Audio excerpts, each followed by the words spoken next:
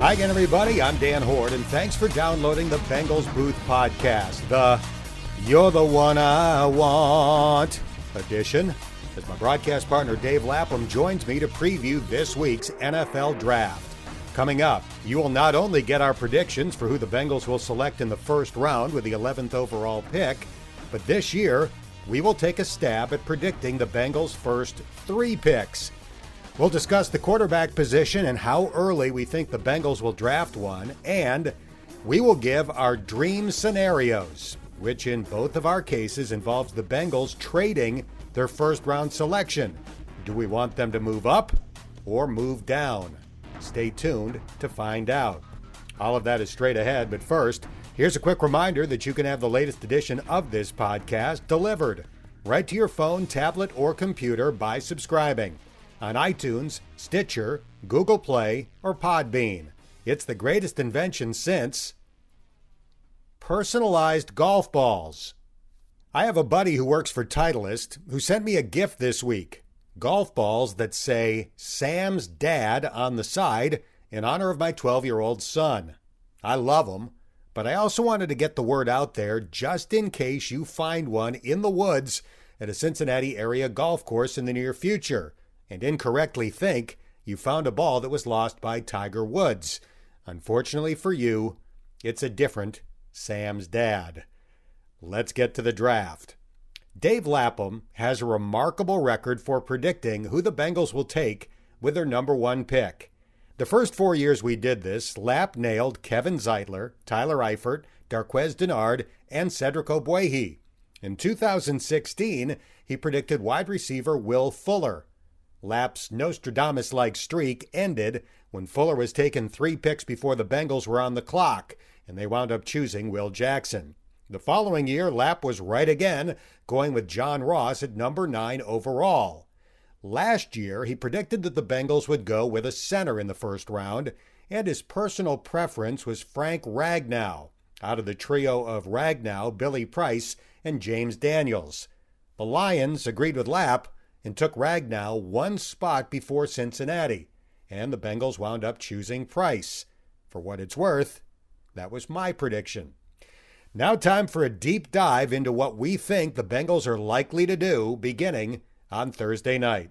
Lap, I want to start with the guys that we think there's no chance on God's green earth that are going to be there at number 11 when the Bengals make their first pick, because I think we can also assume they're not going to trade way up in the draft. They've almost never done that in their history. So in my mind, Quinnen Williams, Joey Bosa, Josh Allen, and Kyler Murray are the 4 guys that I think there's absolutely no chance in the world they'll be there. What do you think? Yeah, I agree with that, Dan. I mean, I think that in this draft, if you go by best player, I think in the top 10 there should be 7 or 8 defensive linemen that go. But it probably won't be the case because quarterbacks are valued so much higher. I don't have a 1A grade on any quarterback. Personally, there's big holes in every quarterback's numbers, tape, everything else. When you say 1A, do you mean like the top third of the first round? If there are 32 teams, so if there are 33, the Bengals would be the last pick of the 1A. Yeah. They're the 11th, so they're the borderline. Are they 1A or are they the top of 1B? But yeah, the top third of the draft, I don't think any of the quarterbacks warrant being in the top third of that. But they're a first round quarterbacks, so since they're a first round quarterbacks, a couple of them, at least one of them, maybe 2, will go 1A. And I honestly, and that leads me to around the league. Normally there are, 18 to 22 first-round grades of the 32 guys that are drafted in the first round. Everybody, the consensus is, never 32 first-round grades, 18 to 22 range. This year, I've heard as few as 15. I've heard as few as 12. Wow. A dozen to 15 1A grades. So that means, will the Bengals get a 1A player? They may have to settle for a 1B player at the end of 1A or the beginning of 1B, and hopefully not go 1C. And so there will be a lot of teams that are in their first round are getting 1B or 1C, talent players. But because of this draft is far from top heavy, the strength of the draft is rounds 2 through 4. good to have 5 6th-round picks. 5 6th-round picks. In a perfect world, I'd like to see him trade back and get an extra third, get another pick in the top 95 picks of the draft. 5 picks in the 6th round, the chances of hitting a C.J. Uzomah, a Rex Burkhead increase exponentially. A numbers game, you're going to hit on one of them. You would think you're probably not going to hit on 3 of them though. Sure. So, but it is going to give you a better opportunity. I mean, you're selecting consecutive players there for a while. I mean, it gives you a pretty good shot of hitting on one of them because nobody's going to be taking anything from you. You're just boom, boom, boom. What are you thinking in that? How good is your board in that area? And over the years, they've been pretty good in that area. So it is an interesting draft, I think, in that there's not even usually you can say here's the top 5 guys, and definitely here's the top 3 guys. This year, you can't even say that. You can't even say that. So it's very interesting draft. It's not a great year to have a top 10 pick, and the Bengals are just outside of that, obviously. But it's not a super year to have that. There are some players. I shouldn't say unilaterally nobody deserves to be a top 10 prospect, but there aren't a whole lot of first-round picks talent-wise in this year's draft. When's the last time, Dan, this has been talked about a few times, when's the last time no safety, no corner, no running back, no wide receiver could go in the top 10? That's been a while. I've asked people that around the league. I said, can you remember a year where all 4 of those positions are eliminated in the top 10 potentially? And nobody can really come up with a year right off the top of their head like that. You think Quinnen Williams is the best player in this draft, correct? I do. I think, in terms of tape, potential, he's a guy that his body fits his frame. He doesn't have a Volkswagen chassis with a Cadillac body on it. He's still a pup. He's still a young guy that I think his best football is still ahead of him. And he was a dominant inside guy, and he's young. I think he's going to be the guy in my mind that's going to have the big career. I really believe that. So we said Williams, Bosa, Allen, and Murray are definitely not going to be there at number 11. Then I think there's another group of guys that almost certainly won't be there as well. Devin White, sorry Bengals fans, I think he's going to go 5th, 6th, somewhere in that neighborhood. I think a tackle, at least one tackle, will go in the top 10. I'm not sure which one. Will it be Jonah Williams? Will it be Dillard? Will it be Taylor? Will it be Ford? I'm not sure, but I think a tackle will be gone, whatever that team considers to be the top tackle in the draft. I think T.J. Hockenson will be gone. I think somebody will grab at the best tight end in this draft, and personally I think Ed Oliver, the defensive tackle from Houston, will be gone. I hope all those are true. I hope those guys all go. The interesting thing about both the linebackers, Devin White and Devin Bush, and if Devin Bush is there at 11, he's obviously going to be in the if White's there, he's obviously going to be in the conversation. But they're undersized, and look what the New England Patriots did in the playoffs and in the Super Bowl. They went with a fullback, and they said, okay, we're going old school, we're going to pound you. And those undersized sub packages, they just beat them up. And you look at these linebackers and okay, they're 3-down players. You're going to get a lot of value. They're 3-down players potentially. Plus Darren Simmons is drooling. I mean, you can't have them play 3 downs and all the special teams, but if they don't end up being 3-down players, you can incorporate some special teams. There's no way a guy with these athletic abilities can't play special teams for him. So you got to think, as a rookie, and you're spending a high pick, man, it's snaps. How many snaps are they going to give you? So you have a little cushion, a little miss cushion, because special teams could give them a lot of snaps on the football field. But when tight ends, big tight ends, these little guys are going to get leveraged in the passing game. Each guy has 1 career interception. 1. Where's the big playmaking? I mean, there are these, smaller guys that quasi-safeties playing like 1 pick each in their careers. I don't know about the playmaking ability, particularly when you go to the NFL level and you have these tight ends that are the Tyler Eiferts of, Hockenson, these guys that have size, ability to run routes, length, contested catch. These guys are going to struggle in a contested catch area. They did in college, obviously. They only got 1 pick each.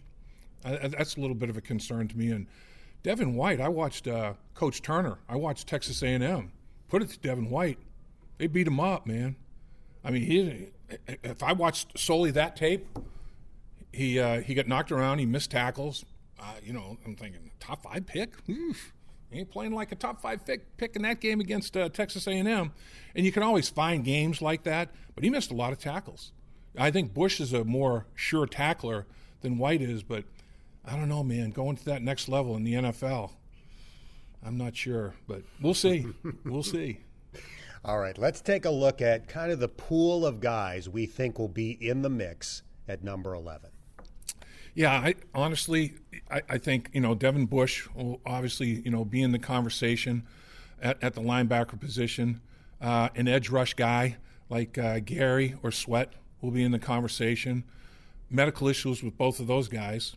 Sweat has a thickening wall in his heart. I mean, he has a heart condition that some teams that I've talked to have a bigger concern with it than others. It's, you just have to feel good about it if you're going to draft him, obviously. Plus, Mark D'Antonio said, "See you later" up at Michigan State. We know him. I mean, if he really feels good about it, he had to have done something pretty severe for Mark to part ways and say sayonara. So that's a little bit of an issue. But man, physically, a freak.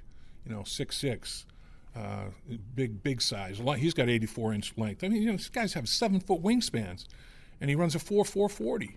And with that Inspector Gadget arms, he can set the edge and lock guys up in the running game, keep people away from him. He could be a big tackle for loss, sack guy.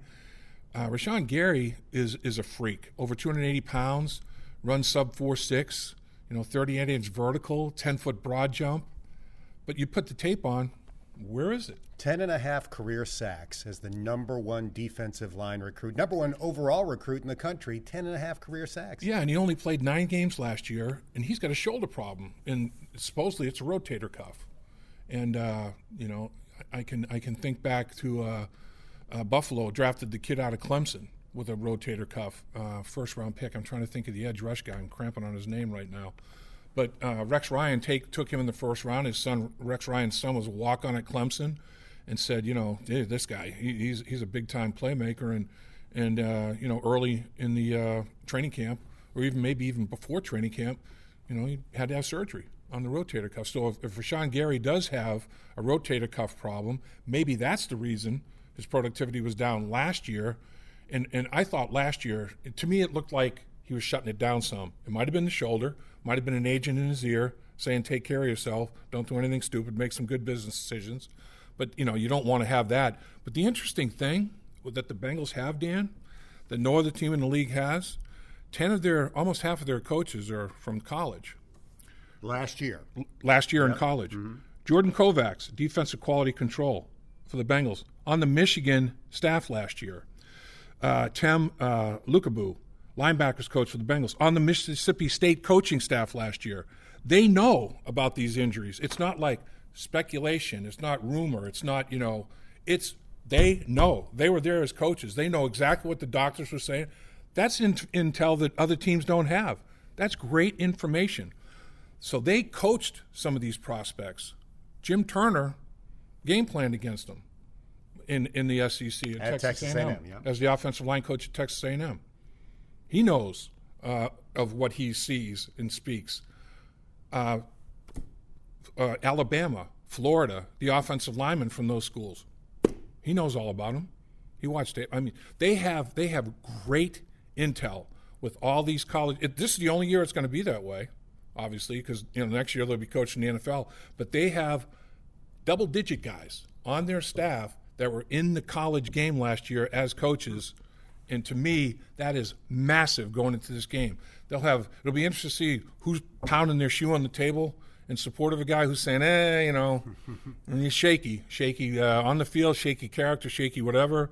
Injury is it's more than you think. The injury's nothing to worry about. They will have an opinion on all that's very valuable. So Devin Bush, theoretically in the mix. Edge rushers, theoretically in the mix. How about tackles, offensive tackles? Yeah, I mean, offensive tackles are definitely going to be in the mix because I think that the area that everybody talked about is better protection for Andy Dalton. And if you do have a more solid offensive line and your offense is more productive, less exposure for your defense. I mean, it all goes hand in hand. If the defense is getting off the football field, the offense is going to have more opportunity. If the offense can't stay on the football field, defense is going to have more exposure. I mean, it's the hand fitting the glove. But I think if you improve the offensive line, it benefits. Look at all the skill people that they have, talent-wise, on the team. They have Pro Bowl players, multiple-year Pro Bowl players at quarterback, at wide receiver, on the cusp of one at running back potentially. I mean, they've got Tyler Eifert at tight end, depending on his availabilities. They've got players. They've got skilled players, and they got a quarterback that can handle things if you give him an opportunity to do so mentally. I think improving the offensive line becomes paramount to me. I guess as a former lineman, I lean in that direction anyway. But I agree with you, Dan. I'd be stunned if 2 tackles go in the top 10. I don't know if I'd be stunned. That's probably too strong. I'd be surprised, but one of them is going to go, and maybe 2. I mean, it could very well happen because around the league, I think everybody feels that way. And guys that I respect, like Charlie Casserly's got a couple of them going, in the top 10 in his mock drafts. And there are 4 with high grades: Jonah Williams from Alabama, Juwan Taylor from Florida, Andre Dillard, Washington State, Cody Ford, Oklahoma. It seems consensus that all 4 of those guys are first-round talents. Yeah, and I think it's like what do you like when you see these guys? Taylor, to me, he never ran a 40. That tells me he can't. He's not. He's slow. He's slow-footed. That doesn't mean that he's not fluid, smooth. I mean, and he's powerful. Now he's not Willie Anderson. If Willie Anderson's sitting there at 10 or 11, you jump all over that. But he's not that. But he's a strong power player. He's probably the best run player. Right tackle, strictly a right tackle. Strictly. Yep. Maybe a guard. I mean, his feet are I guess good enough to go into guard and play the guard position, but he's a right tackle strictly. Jonah Williams, you might hope that you have a Matt Light type player. I mean, his film production is pretty darn good. I think he can play left. He played left. He can play left, right. He can play guard. He can play center. He lined up in the SEC, as did Taylor, so they played against the best competition you can play against. That's a plus for those guys, for Taylor and Williams. Williams is a multi-year captain. He's number 4 overall in the entire draft on the Pro Football Focus board. Yeah, I think he might be the one that goes. If he is not taken, sprint to get him. I mean, don't hesitate. Yeah. Run the best 40 time. Get a so good. He's your favorite of the 4. Yeah. Well, I have him. Honestly, I have he and Dillard. Okay. Those are my 2 guys. Yep. And those are the 2 guys that I'd like to see him. One of those 2 guys I'd like to see him pick, because in my mind it's still a big man's game. And if you Dillard to me is a left tackle. Dillard's the guy. He's the left tackle. He's the prototype left tackle. The only thing is, when I'm watching him on tape, Dan, I'm looking at his body type and the linear, and I'm like, I've seen this movie before. It looks like Cedric Ogbuehi a little bit physically. It's like, oh man, he's got the long arms, and he's fluid, and he's smooth, and he's athletic, and I'm like, oh, don't like that. But he seems to have a little more saltiness to him as I'm watching, and he's going to turn 24 in October. He's not a kid, so I think that will help him. Obviously you're thinking, all right, well, geez, he's only going to play till he's 32. How many years we got out of him? Hey, I would take the guy. I think his experience level is a plus. Washington State, threw it 65 times a game, and he was a machine. He bends at the knees. He's got very good hand placement. He's got a good punch. He can redirect with people. He is the best pass blocker, in my mind, the best pass blocker in the draft. Kind of finesse run guy, not a dominant, powerful run guy. Will Coach Turner be able to teach him technique because up there, they don't give a darn. The air raid. They don't give a darn about running the football. Mm-hmm. I mean, the running game is a draw. They don't. I know Mike Leach. I know Mike Leach personally. I mean, I did a bunch of his games at Texas. He does not care about running the football one iota. So you're never going to see, great run block technique out of their offensive lineman. Doesn't mean he can't do it, but as you look at him, he looks more like a finesse position guy rather than come downhill and smoke you off the line of scrimmage. So I guess that would be the question of the flying disappointment. To me, Ford is a guard. Big grizzly bear. Yeah. And Taylor and Ford a little bit more. These guys are the old Oakland Raiders a la Art Shaw and Gene Upshaw. Clamp. I mean, their technique is they grab. And that tells me they're not confident in their movement. They're trying to reach and grab you in the NFL with the better athletes that they're going to be facing. If they don't have the really good footwork and the ability to change direction, they'll maul people in the running game.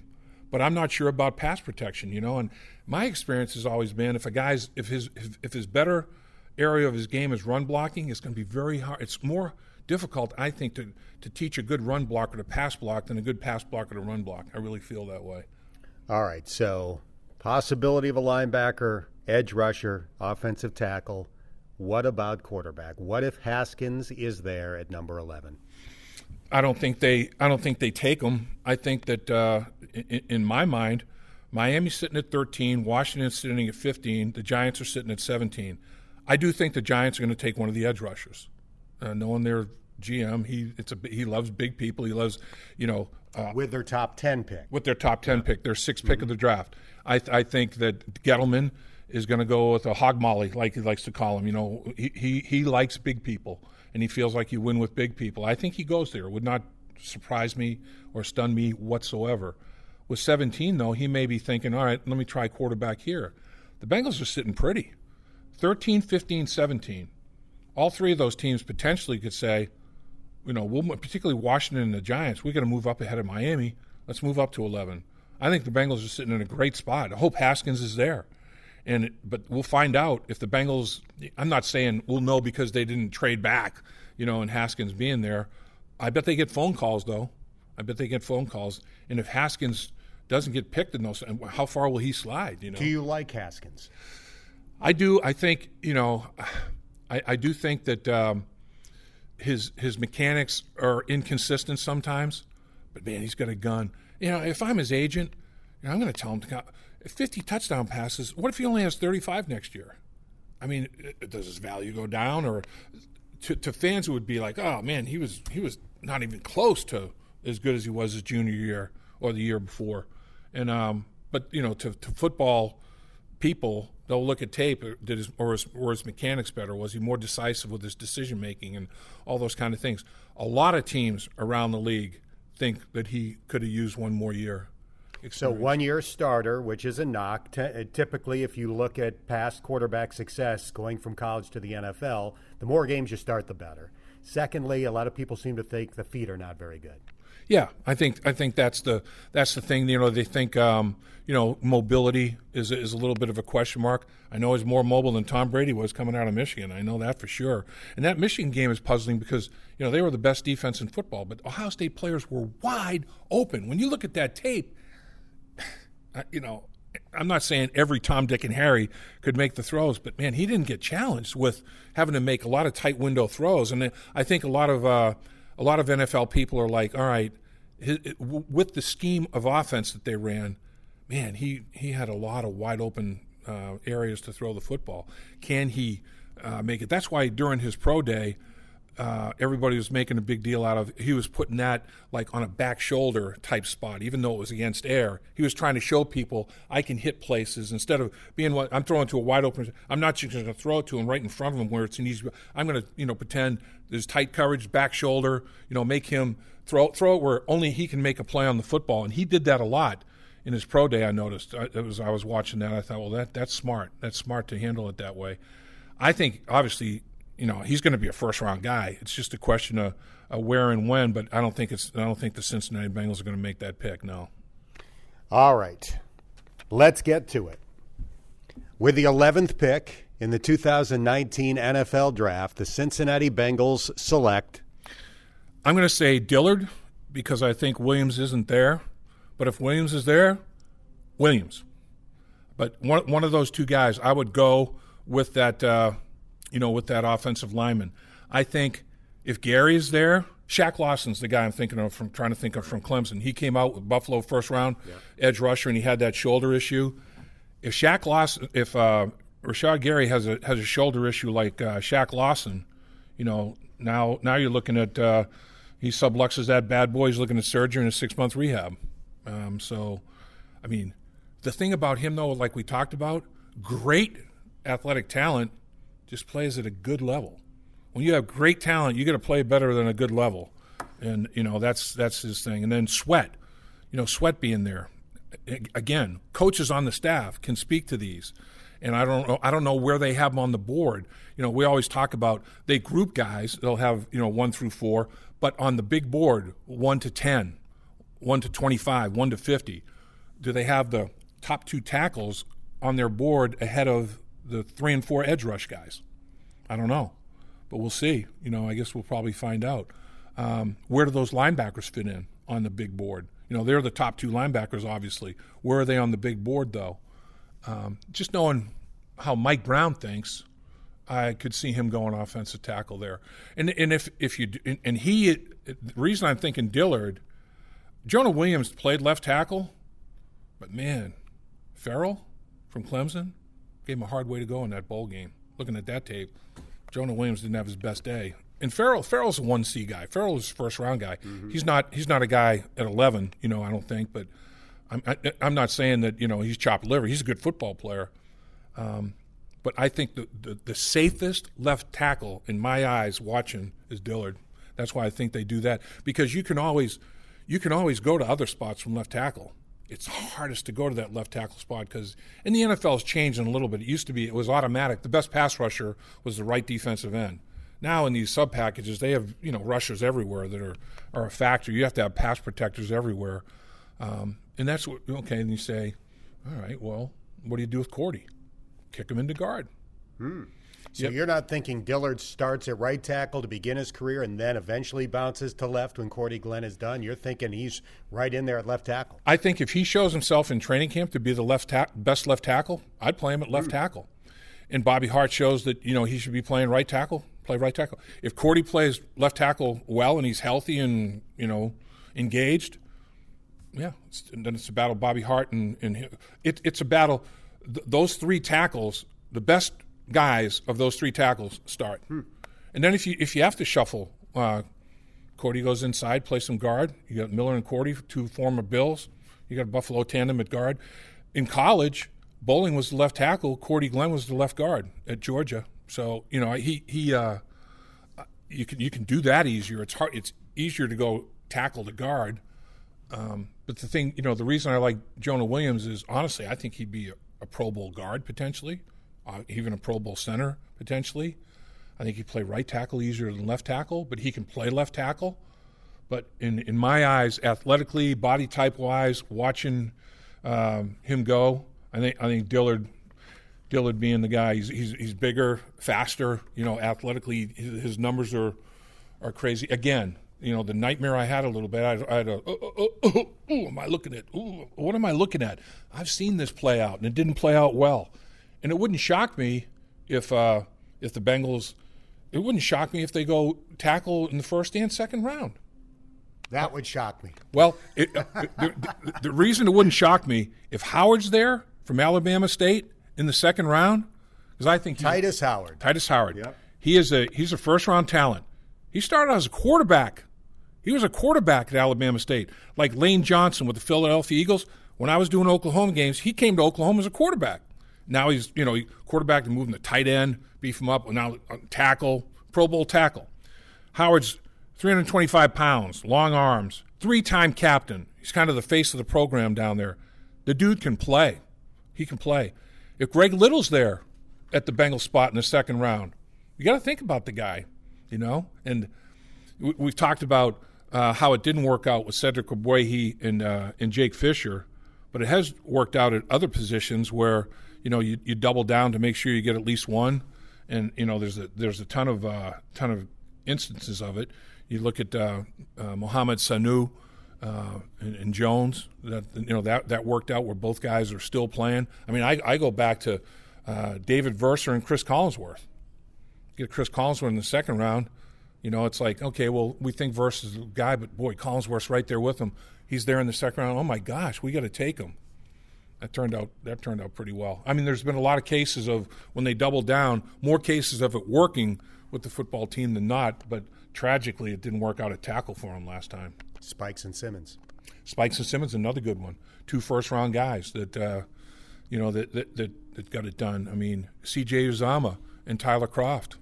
You know, they're both signed long contracts, $5-6 million a year. You know, in their contract extensions. So, you know, you get that one working out. It wouldn't stun me. It would surprise me, but it wouldn't stun me if they did that.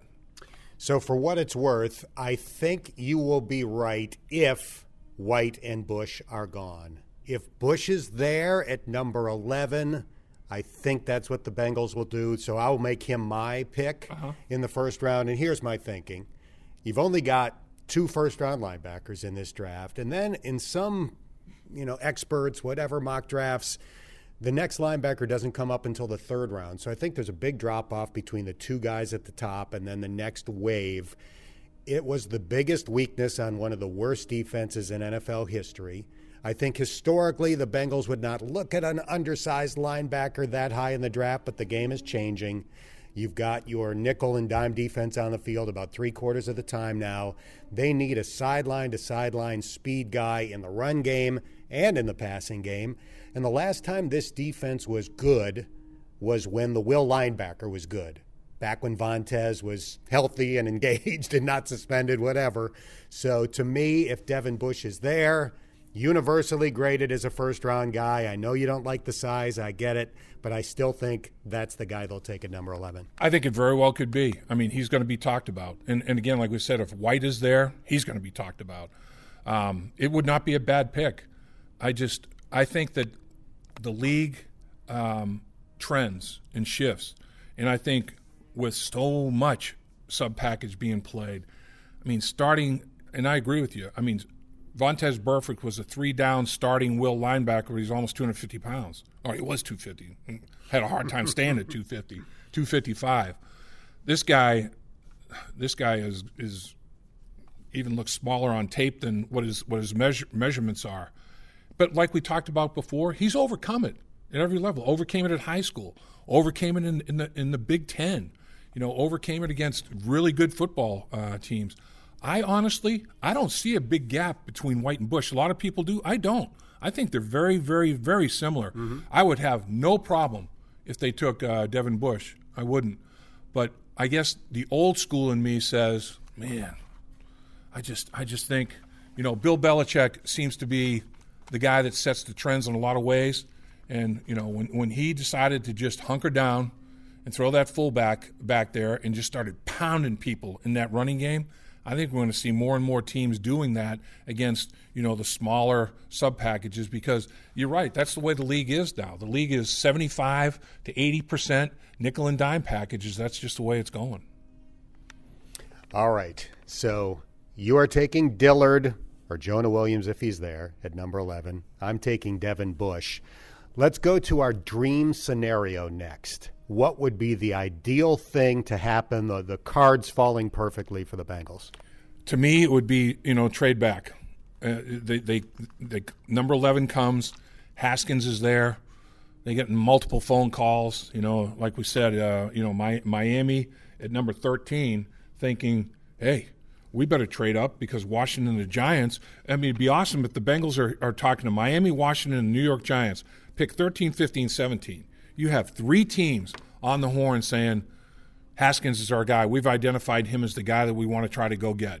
And I don't think that's going to be the case. I mean, I don't think everybody is going to be interested in moving up to a number 11 for Haskins. They've got Jones. They got a bunch of other guys that I'm sure they're looking at.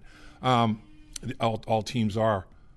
But to me, that would be unbelievable to move back to that, to get an extra 3rd-round pick because they own the 6th round, but they don't have much currency, otherwise. And my feeling is, and I agree with a lot of people that I've talked to, this draft is about rounds 2 through 4. That's when the draft starts getting real serious. And if you can have an extra pick in the top 95 picks or 100 picks or whatever the case may be, I think that would bode well for the Bengals. All right, so we are in complete agreement on our dream scenario. Here's what I have written down. Haskins is there, and Washington at number 15 desperately wants him. Alex Smith will be 35. His career is in jeopardy after the brutal leg injury last year. Right now their quarterbacks are Colt McCoy and Josh Johnson. Not good. The Dolphins are at 13. Their starting quarterback this year is set to be Ryan Fitzpatrick. Not good. So the Redskins decide we need to jump ahead of the Dolphins in order to get Haskins. They make the deal with the Bengals. So the Bengals move backward from 11 to 15. And I looked at one of those NFL draft charts. The 11th pick in the draft, according to the one that I looked at, is worth 1,250 points. Right. The 15th pick in the draft is worth 1,050. So there's a 200-point difference between the Bengals pick and the Redskins pick. The Redskins' third-round pick is worth 210 points on the draft board. So here's the deal. The Bengals move back. They get the Redskins' first-round pick and third-round pick, and they give the Redskins one of their sixth to make up that 10-point difference. There's your deal. Now, the bad thing, in my opinion, if they make this deal, is that Bush will no longer be there. If there's any chance he's there at 11, I don't think he'll be there at 15. So they lose out on the chance to get Devin Bush. Still get my lineman. You still get your linemen, and what it does do is it allows you to address 4 positions of need instead of 3. So to me, they desperately need a linebacker.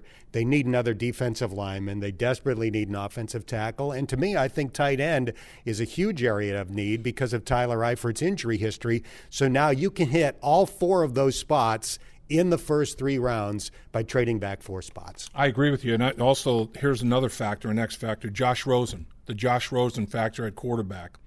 There's no way in hell, I don't care if they're saying, okay, well, both these young quarterbacks would be on a rookie deal. So that quarterback room would be toxic. You got a guy that was the 10th pick of the draft. I mean, the Arizona Cardinals last year moved from 15 to 13 and gave up a 3rd and a 5th rounder to do it. So look at the inventory and the capital they gave up last year to move up for Josh Rosen. Now you take a quarterback with the first pick of the draft. Josh Rosen is not going to be an Arizona Cardinal if they do that. I think it's interesting, Randy Moss, when he was traded to New England, he went for a physical to New England and people found out about it. Got to start tracking, is Josh Rosen going anywhere this week before the draft, because you got to get a physical, make sure that everything's okay there, and they'll try to do it, espionage, undercover as much as they possibly can. But there are already a ton of teams. I guarantee you, Miami, Washington, the Giants, they're all talking to Arizona. What would it take to get Josh Rosen? Because if Josh Rosen came out in this draft, he would have either been the number 1 or number 2 quarterback in this draft. So Josh Rosen could significantly affect 2 drafts in a row. A team moved up 5 spots from 15 to 10 to get him. Now they're going to trade him, and he'll affect the order of the quarterbacks potentially, in this year's draft. So I think that Josh Rosen factor could be massive, and the Bengals will be dealing with that a little bit, as will everybody else. With 11 overall picks, when do the Bengals pick a quarterback? Not until day 3. I don't think it'll be day 1 or day 2. I agree. Because like you said, the other needs they have, they'll address it. And I think that not only, I don't think offensive tackle or I think linebacker, I think offensive line, linebacker, they could double down in multiple spots with 11 picks. If they trade back and get 12, they can double down in 3 spots and still have 6 other picks. Of course, a bunch would be in the 6th round, but they'd still have a bunch of picks to deal with. So that'd be interesting if it could pan out that way. I really think when it comes to quarterback, the Bengals are thinking, let's build it up around Andy Dalton for one more shot. We still believe in him. We still think he's a guy that in 2015 could have not only won a playoff game, but maybe won several playoff games before he broke his thumb. That's how well the team was playing that year. So I think their approach is, we've got a new offensive-minded coaching staff. Let's build up the talent around Andy and take a run at it. And that's why I don't think they'll take Haskins or anybody with one of their top, couple of picks. I do think they'll take one. I'm thinking maybe the 5th round, same round they took A.J. McCarron, some sort of, Gardner Minshew, Greer from West Virginia, somebody in that, that realm that they think this is a guy that looks more like a really good potential backup quarterback that you could win with if you had to. But let's hold off on using one of our top picks for now. Yeah, and I think if you go with Kyler Murray, if Arizona goes with him, they are committing to a specific style of offense that they're going to run. It's like, look at what Washington did. They went RG3 and they went Kirk Cousins in the same draft. And it worked out where Kirk Cousins was the guy that went to the Pro Bowl and made all the money, and RG3 flamed out with injury. RG3 was a straight-line track guy, but he didn't have the make-you-miss. He couldn't even slide. RG3 couldn't slide to the ground to protect himself. Weird. As athletic as he wasn't athletic enough to do some simple things. But you're two different style of quarterbacks. RG3 gets injured. You have to have two different separate offenses, and that's what you're dealing with Kyler Murray in most cases. Baker Mayfield is a Kyler Murray type guy. Obviously, they did the same things at Oklahoma, but if you have a real that type of quarterback, to me, you're making a huge commitment if you're the Arizona Cardinals to say, all right, we're going to junk everything. Cliff Kingsbury is a quarterback guru. He has an offensive philosophy at Texas Tech. He's going to throw it. He's going to have a mobile quarterback that can change the launch point, blah, blah, blah. It's going to be interesting. It'll be very interesting to see what they do with the other people at the quarterback position. Because if he goes down, what do you got then? You're going to have to implement a whole new style of offense that Cliff Kingsbury doesn't necessarily even want to implement. All right, you ready to take a stab at the Bengals' second and third round picks? Let's go with the second round. This is the 42nd pick overall. Now, admittedly, this is really a crapshoot. You don't know, who's going to get selected before the Bengals are on the board with the 42nd pick overall. But what the heck? We'll take a shot. The Bengals' second round selection. So let's say that your first round selection comes true and they have taken Dillard, the offensive tackle from Washington State. Who do you see them taking then in the second round? In the second round, I could see him, if he's there, and I don't think he will be, I think he's going to be late 1, early 2. Dexter Lawrence out of Clemson, 6'4", 342 pounds. He's got a 7-foot wingspan, exactly. Defensive line. He's a load. There's no question about it. He's a factor. Clemson could literally have 4 defensive linemen, 3 of them probably going to be first round. The 4th might be. If not, he's going to go early in the second. If only 2 go, all 4 of them are going to be gone very early in the second round. And this guy is a little over 5 flat 40. It's not like he's a big old hog that can't move. He's got some significant long arms, big hands, big old muckers. When he grabs you, he puts you in the vise. He can leverage you when he locks you out. And that's the thing that's key as well. Not only a big body guy, he gets his big hands on you and he bench presses you away from him, and you're 7 feet away. He's got separation. He can discard you, shuck you like an ear of corn, and be right in the place to make a play. So that would be my dream pick in the second round would be Dexter Lawrence, but I don't think that's going to happen. I think that is a pipe dream, and potentially if a guy like Mack Wilson might be there, out of Alabama in the second round, linebacker out of Alabama. Go that route. 6'1", 240 pounds, not as fast as the others. 4'7" type guy, but great football IQ. Another guy in out of Notre Dame. I don't think he's second round. I think he's a little bit later. He might be my third round guy, but Tevin Coney out of Notre Dame would be a linebacker type guy that they might go if they don't go, Devin Bush in the first round. I know Coney came in for a visit, so clearly they're at least kicking the tires on him. Yeah, I think he would be a good possibility there. So I think another defensive lineman in the third round potentially is Western Illinois, Kalen Saunders, big guy, a little under 6'1", 325 pounds, very athletic. If he's there in the third round, they could be going that route. If they go linebacker in round 2, defensive line. I think if they go offensive lineman with the first pick, they start attacking defense with the second and third round with the deficiencies we're talking about. And if there is some edge rusher in some way, shape, or form that has slid to their pick in the second round, I think they jump on it. And then, then there's obviously a little bit of a drop-off from that edge rush standpoint. That's why, even though these guys have medical issues potentially, Sweat and Gary, you still have to talk about them at 11 because once those 4 guys go, it's a drop. Just like the 2 linebackers, a drop. The 4 edge guys, a drop. But those might only be a couple of edge guys because of the injury factor.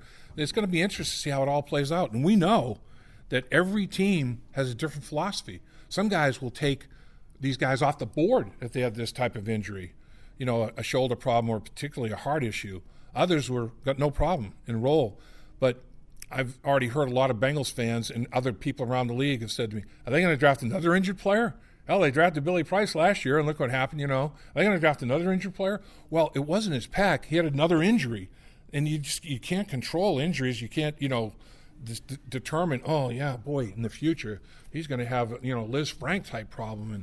And, but I think Bengals fans would like to see guys that are 100% physically clean from an injury standpoint being that 11th pick in the draft and maybe even the 2nd or 3rd rounder. I get it. Away he had the torn ACL. John Ross was injured before the Bengals took him. Price tore his pec doing the bench press at the combine. So there has been a recent history. There has. And it's, I think when you look at it, that's another reason I like Dillard. Woof, clean as a whistle. The big linemen, I think, the offensive line guys are pretty clean. I'm not saying that, Bush or White have any injury history, but when you look at it, you think, all right, from a durability standpoint, over the long haul, the pounding in the National Football League, a big, strong offensive lineman or an undersized linebacker that's going to be battling those hog mollies, day after day after day. I think, again, I guess I'm thinking old school. But I think the league is going to, we said it a couple of times now, I think it is going to go, Bill Belichick threw it out there. Everybody's going to have a fullback / tight end guy, wing back type that they can line up in that I formation. With the Bengals, it would be Hubbard. Sam Hubbard go in there and just start pounding those little bodies, for Joe Mixon and Giovanni Bernard. All right, my 2nd-round pick after I've taken Devin Bush, 11th overall, I'm going to take one of the 2 second-round tackles that you mentioned earlier. So Titus Howard from Alabama State. The Bengals historically don't like the small school guys. I get it. But everything else looks good. He's big, 6'5", 320. He faced Auburn at Alabama State, did not give up any sacks or pressures in that game.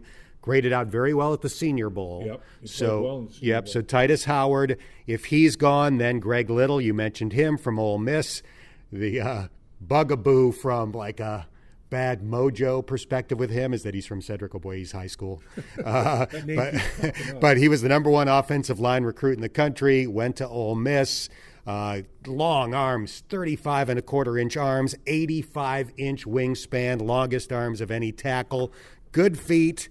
Maybe didn't play as well as the measurables in his college career, a little bit inconsistent, maybe a little more of a finesse guy than you would like, but 2nd round, you're hoping that Jim Turner can get him to play up to his potential. I think Little will be there. I don't think Howard will. There's no secret with Howard anymore. It's out. The dude he's I think, got a potential to be special. And like I said, he's the face of that Alabama State team, 3-time captain. What does that tell you about the guy? So you're talking about all of those traits and characteristics. If I knew he were there in the 2nd round, I wouldn't even mess with a tackle in the 1st round. I would not go 11. I would not go the 11 with Titus Howard. I think that is a little bit too rich. But, man, I do a 1C on him all day, every day. I do a 2A on him, and that's why I'm not sure if the Bengals are going to be able to experience him at that stage of the 2nd round. I think they do have a better chance of getting Little. That's why I thought, I'm thinking, man, if they go that route, people are, it's almost a split camp. Cordy Glenn underachieved, wasn't engaged, wasn't this, wasn't that. Bobby Hart signing caused as much negativity in Bengaldom as a lot of recent signings for sure. Maybe they do go 2 tackles, but with other needs, that would be a surprise for sure. All right, to the 3rd round, the 72nd pick overall in the draft. You're on the clock, Dave Lapham. Who do you select? Well, I'm gonna either go if I go defensive lineman Lawrence in the third round, if he second round if he's there, I'm gonna go linebacker. If I go linebacker in the second round, like I was talking about with Mack Wilson, then I'll go defensive lineman in the third round. So my third round defensive lineman is Kalen Saunders, the big boy out of Western Illinois, a little under 6'1", 325 pounds, very athletic. I think the Bengals, being right at the cusp of 3A or end of 3A or beginning of 3B, that would be a decent pick for them. And if he's not available, then I would go with Coney as a third round linebacker. I think that's good value. I think second round is too rich for him. I think third round value for a guy like Coney would be there. He's very, very intelligent, football IQ as well as overall IQ, having matriculated at Notre Dame. All right, in the third round, I am going back to Michigan. Two of my top three picks are going to be from Michigan. I'm going for Chase Winovich as my edge rusher. Pro Football Focus would be doing cartwheels. They've actually got him as a late first round on their top 250 players board. Most of the other boards that you look at seem to think he's a second round, third round guy. So I'm saying that he somehow slides to 72 because he's a little undersized, 6'3", 256. But tests off the charts, 4.59 speed. Great production at Michigan, more productive than Gary, even though Gary's going to be the first-round pick. So, and they did bring in Winovich for a visit, so they're interested in him. I think they get Bush in the first round, either Howard or Little in the second, and Chase Winovich falls to them at number 72 overall as an edge rusher. I'm seeing him in everybody's top 50 now. Gosh darn it. I don't think if he's there, I would jump on that, but I don't think he's going to be there. But that would be amazing if he would be there. But again, he's no secret anymore, and he really wasn't a secret. I mean, he was the guy that was putting on all the pressure. Rashad Gary was the number one recruit out of high school. Yeah. Rashad Gary, he was the number one guy in the country. And he didn't perform. Like I said, great measurables, just good performance. Winovich has very good measurables, great performance. I mean, that's what you're looking for. I would run to the bank if he were there at number 3, Dan. That would be awesome. That would be a real dream. But I'd be stunned if he's there. So if not, one of the other good edge rushers that slides. There's going to be somebody that the Bengals have a second-round grade on that's there in the third round because their board is different from other people's boards. There'll be somebody, Jalen Ferguson from Louisiana Tech, 45 career sacks, but a small school guy in Conference USA. Maybe he slides. He's another guy they brought in for a visit. But somebody like that the Bengals like more than other teams, and he's there at number 72. Yeah, I mean, there's always somebody that the light goes on or – they were used improperly, like Ed Oliver was abused at Houston. I mean, I couldn't believe they had him playing over the nose in the defensive line. He is a 3 technique by everybody's standards and everybody's measurements. And to me, that says a lot about his character, that he would do that and not bitch, moan, and complain every single day of his football life at Houston. So he's a team guy, and that to me, that's a plus for him. But you hate to see things like that. A lot of times guys are stuck in a system at college. I mean, the legendary Paul Brown went and scouted Boobie Clark at Bethune-Cookman, and they were playing him at tight end. And he's like, huh? That guy's a fullback. I've always had, Marion Motley, the big body full. Boobie Clark is my fullback. So talent evaluators, Paul Brown, Bill Walsh, they'll see a guy and say, he's this in my scheme, in my West Coast offense, he's this. Even though they haven't doing that, they're wasting this guy. And that's where you make your money. That's why, people are saying there are so many prospects in this draft, rounds 2, 3, and 4. That's where you're going to make your money. And third and fourth round are going to be very, very interesting for every team, including the Cincinnati Bengals. Final question for you. Do you think that the coaching change has a big impact on the draft? I think so for the reason I said before, that 10 of them were in the college ranks as coaches last year. That's great intel for Duke Tobin and his people. But I think, honestly, this year in particular, as this staff was assembled, it was assembled fairly late. Marvin Lewis had his way of doing things in a draft room, coming from the Pittsburgh Steelers, the Baltimore Ravens. Obviously, Zach was with the Rams, and some of the coaches and staff were with other organizations, but not necessarily having the involvement they had here with the Bengals.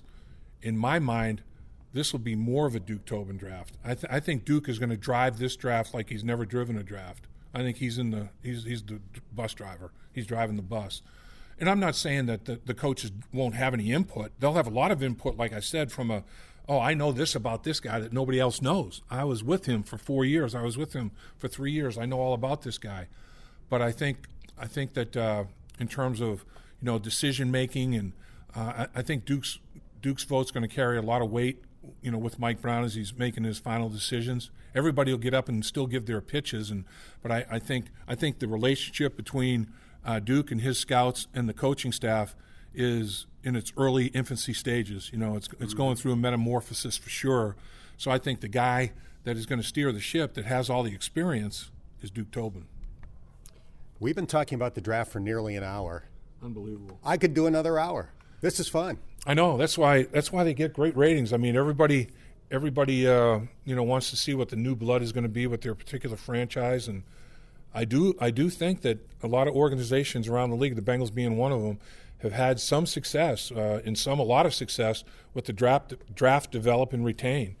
Getting those second contracts, the second bite of the apple, and in a lot of cases, like we talked about, Croft has done it elsewhere. Other guys, Burkhead's going to be doing it elsewhere, but the Bengals, for a good part of last year, had the most players on NFL rosters that they originally brought into the league through draft and college free agents that they signed than any other team in the National Football League. That speaks to what Duke Tobin, his guys, and the coaching staff and everybody involved with the draft, that speaks volumes. I mean, tip of the cap to their process. Their process has been working. Next week, we'll talk about all the guys they picked. That'll be fun, too. There you go. You get your Christmas presents, and then you get a chance to unwrap them and take them out in the field and see what they look like. But it's like Santa Claus. It's what present are we going to get here at linebacker? What are we going to get here at this position group? So it's an interesting dynamic. On Thursday, Friday, and Saturday, be sure to check out Bengals.com for in-depth draft coverage. Jeff Hobson and I will bring you a ton of written content, and Lapp and I will do videos to discuss the Bengals picks at the end of each day. We will review the draft on this podcast next week, so if you haven't done so already, please subscribe on iTunes, Stitcher, Google Play, or Podbean. And if you have a minute, please give it a rating or leave a comment. Your feedback is always appreciated, and those 5-star ratings help more Bengals fans find this podcast. I'm Dan Hoard, and thank you for listening to the Bengals Booth Podcast.